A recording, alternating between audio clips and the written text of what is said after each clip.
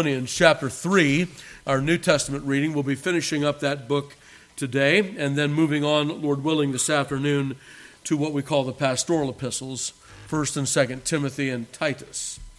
But let's finish up here in 2nd Thessalonians chapter 3, verse 1. Hear now the inerrant, infallible, and inspired Word of God. Finally, brethren, pray for us, that the word of the Lord may have free course and be glorified even as it is with you, and that we may be delivered from unreasonable and wicked men, for not all men have faith.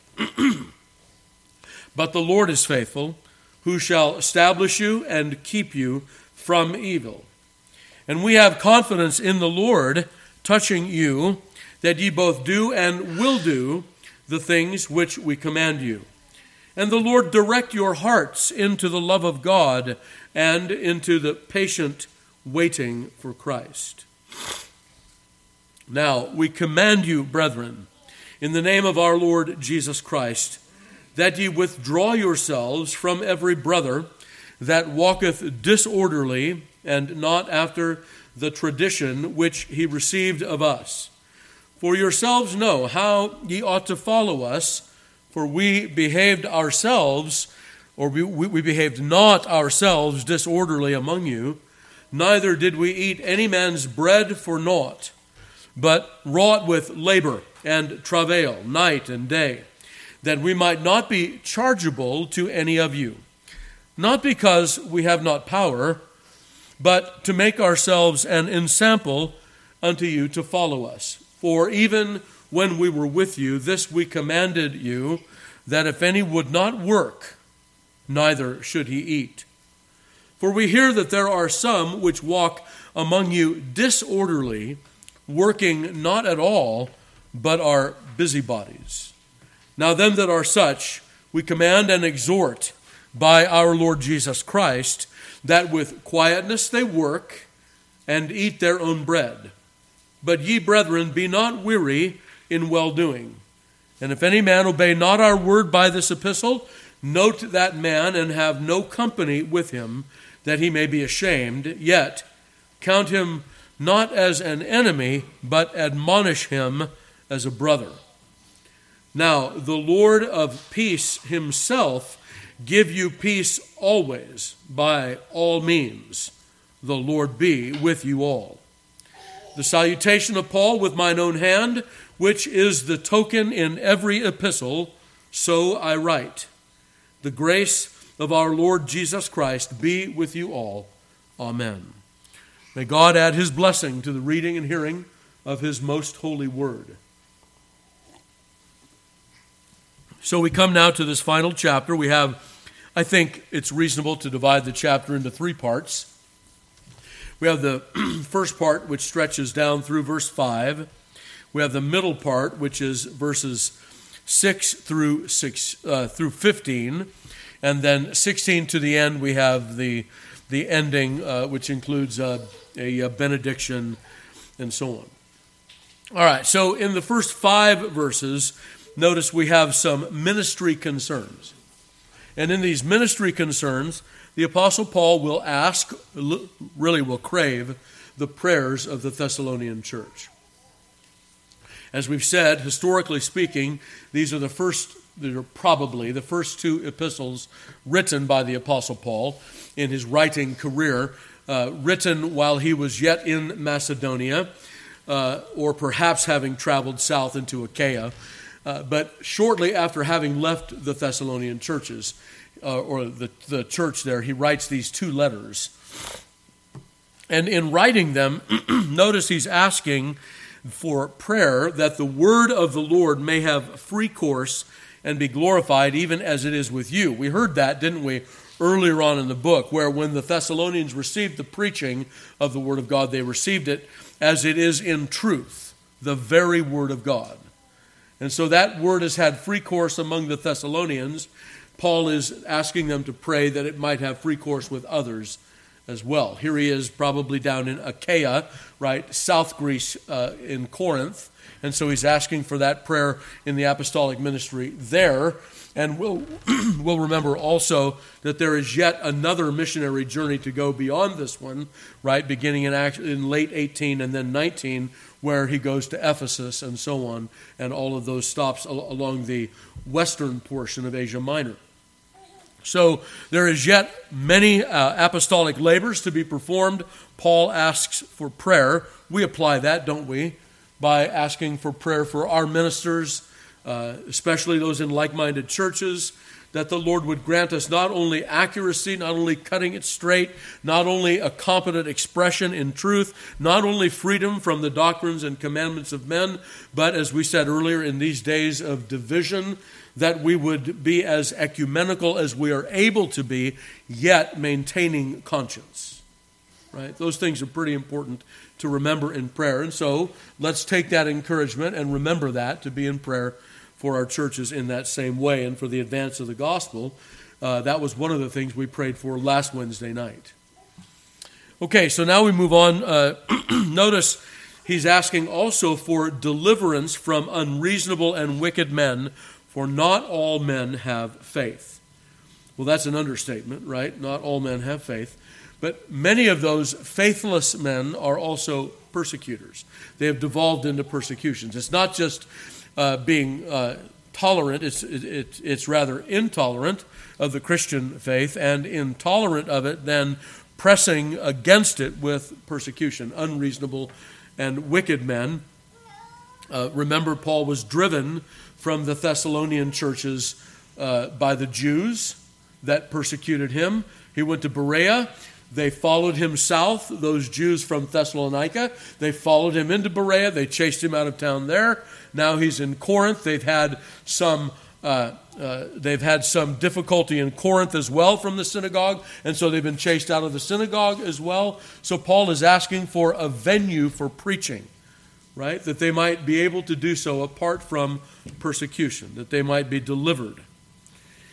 All right, but then notice also he will express not only the difficulties, but, and isn't this like it ought to be in the Christian faith, that while we are open, honest, and understanding with regard to the difficulties that we have, they don't drive us into a faithlessness, notice, but the Lord is faithful. That's the next thing that Paul says, right? So we're not moved in such a way that we somehow lose our faith, we lose confidence in what God is doing, and so on. But the Lord is faithful, who shall establish you and keep you from evil. That's verse 3.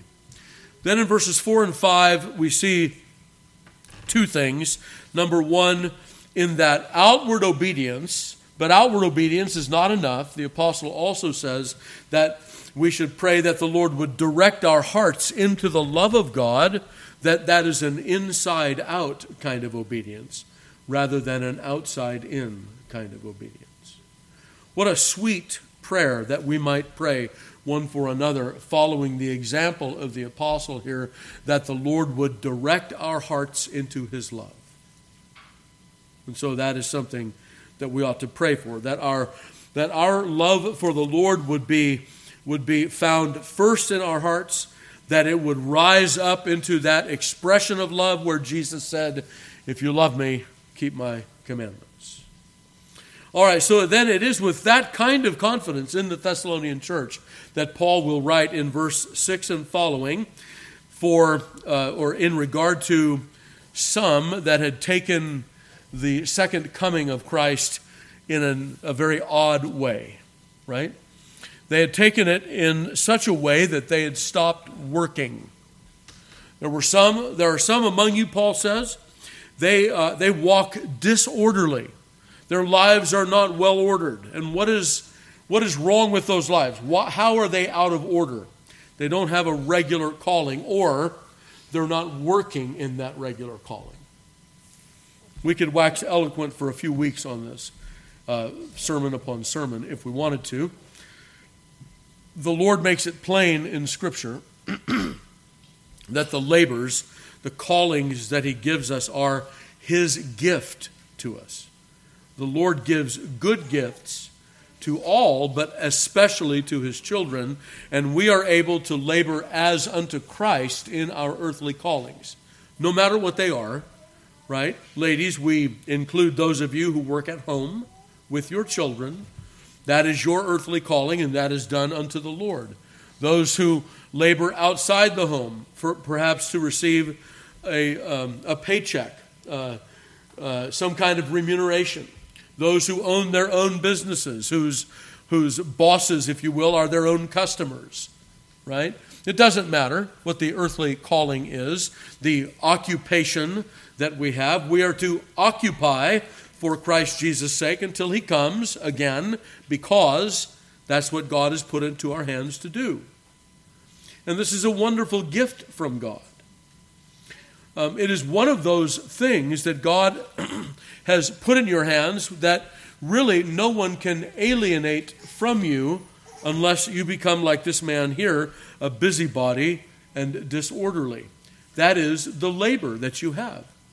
That's a commodity that God has put into your hands with which you can trade for your way in this world. Remember that God gave Adam labor in the garden. Work is not a part of the curse.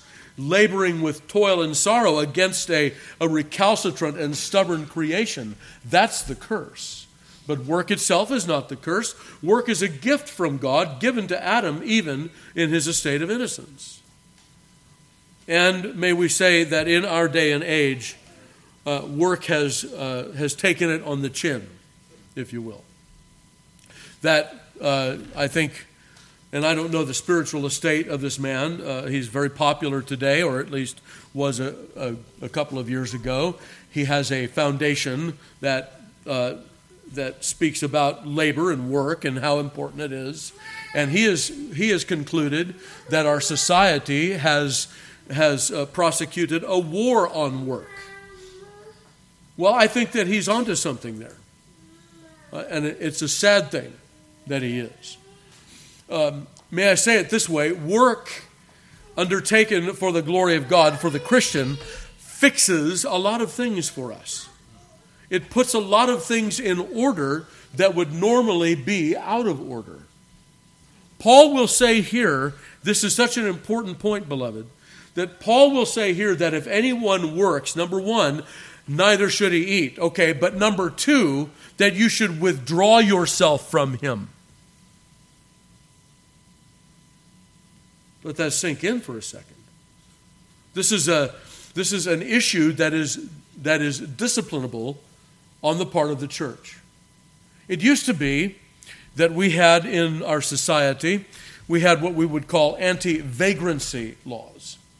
That our civil magistrate recognized what was going on here in 2 Thessalonians chapter 3, and so he did his part to discourage that kind of busybodiness, lawlessness, sloth, and so on. There are very many people that think of their work as a curse to them. They don't take it up with both hands to the glory of God. Rather, they're working, as one rock band said a few years back, for the weekend. It's the weekend that you're working for. For the Christian, we would rather remember that we labor to the glory of God. As Paul will say to the servant, to the slave in Colossians chapter 3, ye serve the Lord Christ.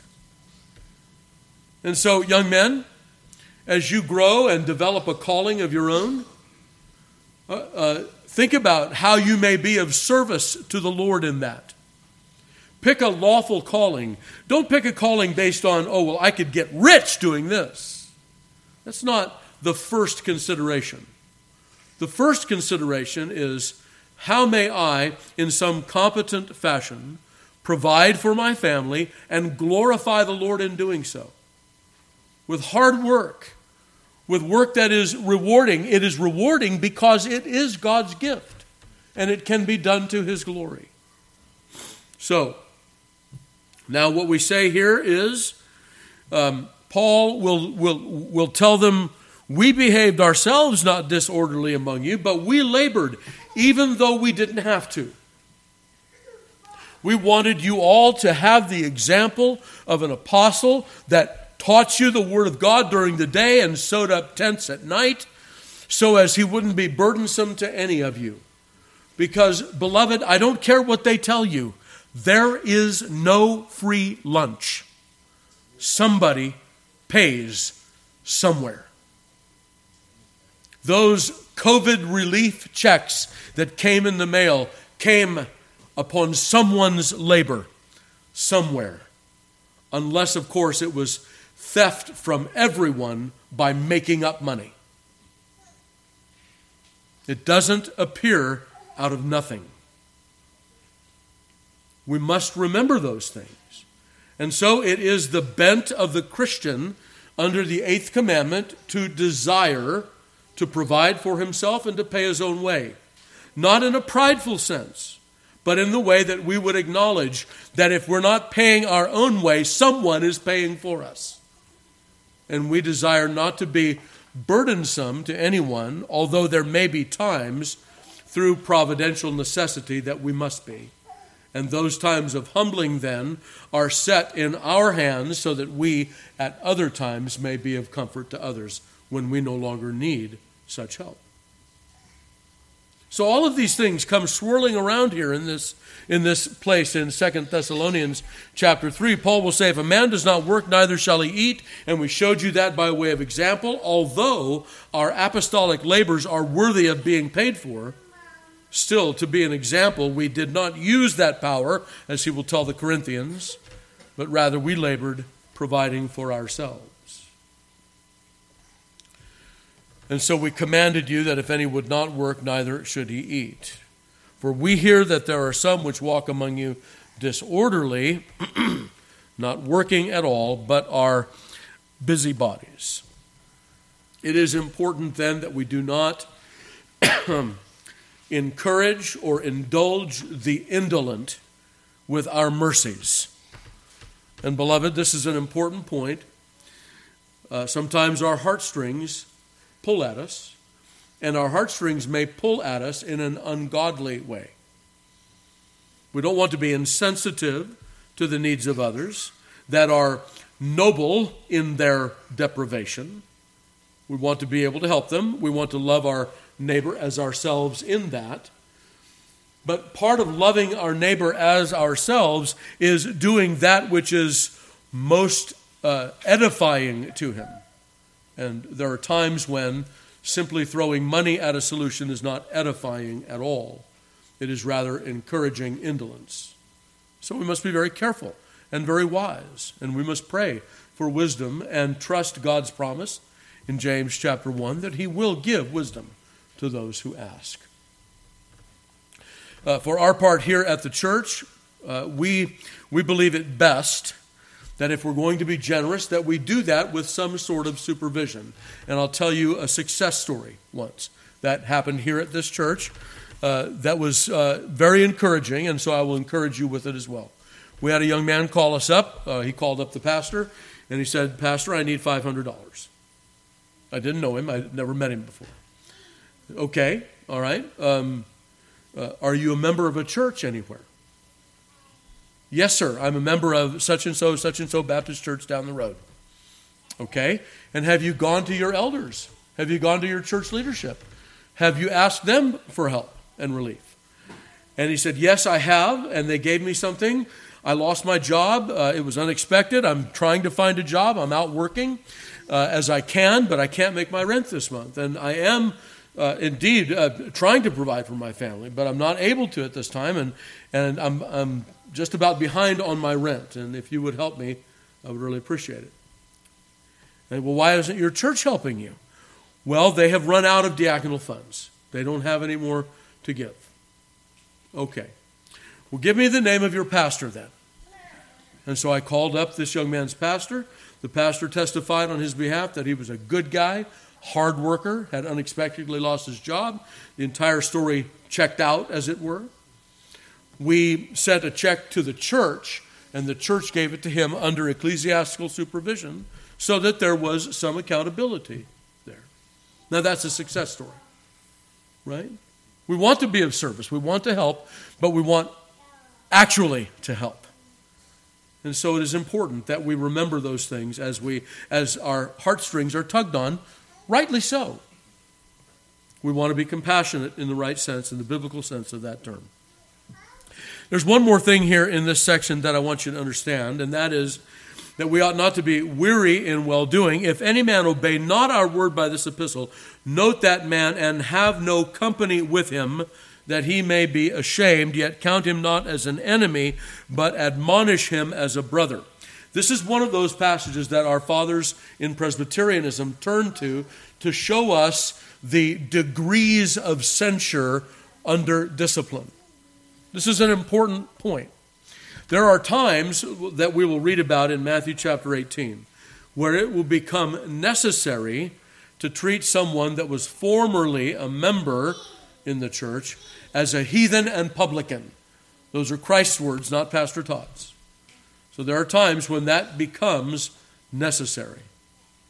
Notice this man here, they are told not to have company with him, and yet to warn him, admonish him as a brother.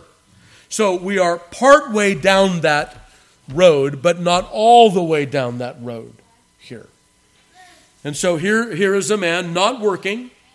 He has come under some sort of censure from the church, not yet put out of the church, as he is being warned and instructed by the elders of the church to draw him back, make that attempt to draw him back from that offense. And while that's going on, we continue as the people of God to treat him as a brother with those proper warnings and instructions that the Lord will make use of to draw him back into full fellowship with the church. Okay, so we understand, as our confession tells us, right, our confession of faith under the chapter on church censures, that there are steps to this. We don't go from 0 to 100 immediately. We work in this graded way, right, little by little by little, the end of which we pray is what? It is for the honor of Christ, for the purity of the body of Christ, and then also for the reclamation of the offender. All three of those things are to be kept in mind with regard to the discipline of the church. And then finally we have our benediction, and what a benediction it is. Right? What is a benediction? Let's remember the difference between a benediction and a doxology. A benediction is a blessing given to the people of God. A doxology is a praise that goes upward rather than outward. Doxology goes up to God. A benediction comes from God to the people by the mouth of the minister. So the good minister Paul is benedicting here. He is speaking blessings. That's what the Latin benedictus means, to speak a blessing. The Lord of peace himself give you peace, always, by all means. Of course, peace there is not tranquility. It's not outward tranquility. It is right relationship with God through Jesus Christ and right relationship with one another through Jesus Christ. And then the Lord be with you all. The salutation of Paul with mine own hand. Scholars have waxed eloquent on that, or eloquently on that, for centuries now, because there was a time at which the Thessalonians thought they had received a letter from Paul, it seems, that may have been a forgery, some purported letter from us, Paul will write earlier. So he signs his own letters with his hand, although he did not write them all out. They were written by a scribe, but signed by Paul. And then finally, the grace of our Lord Jesus Christ be with you all. Amen. And it is there that we end. Let's stand and call upon the Lord in prayer.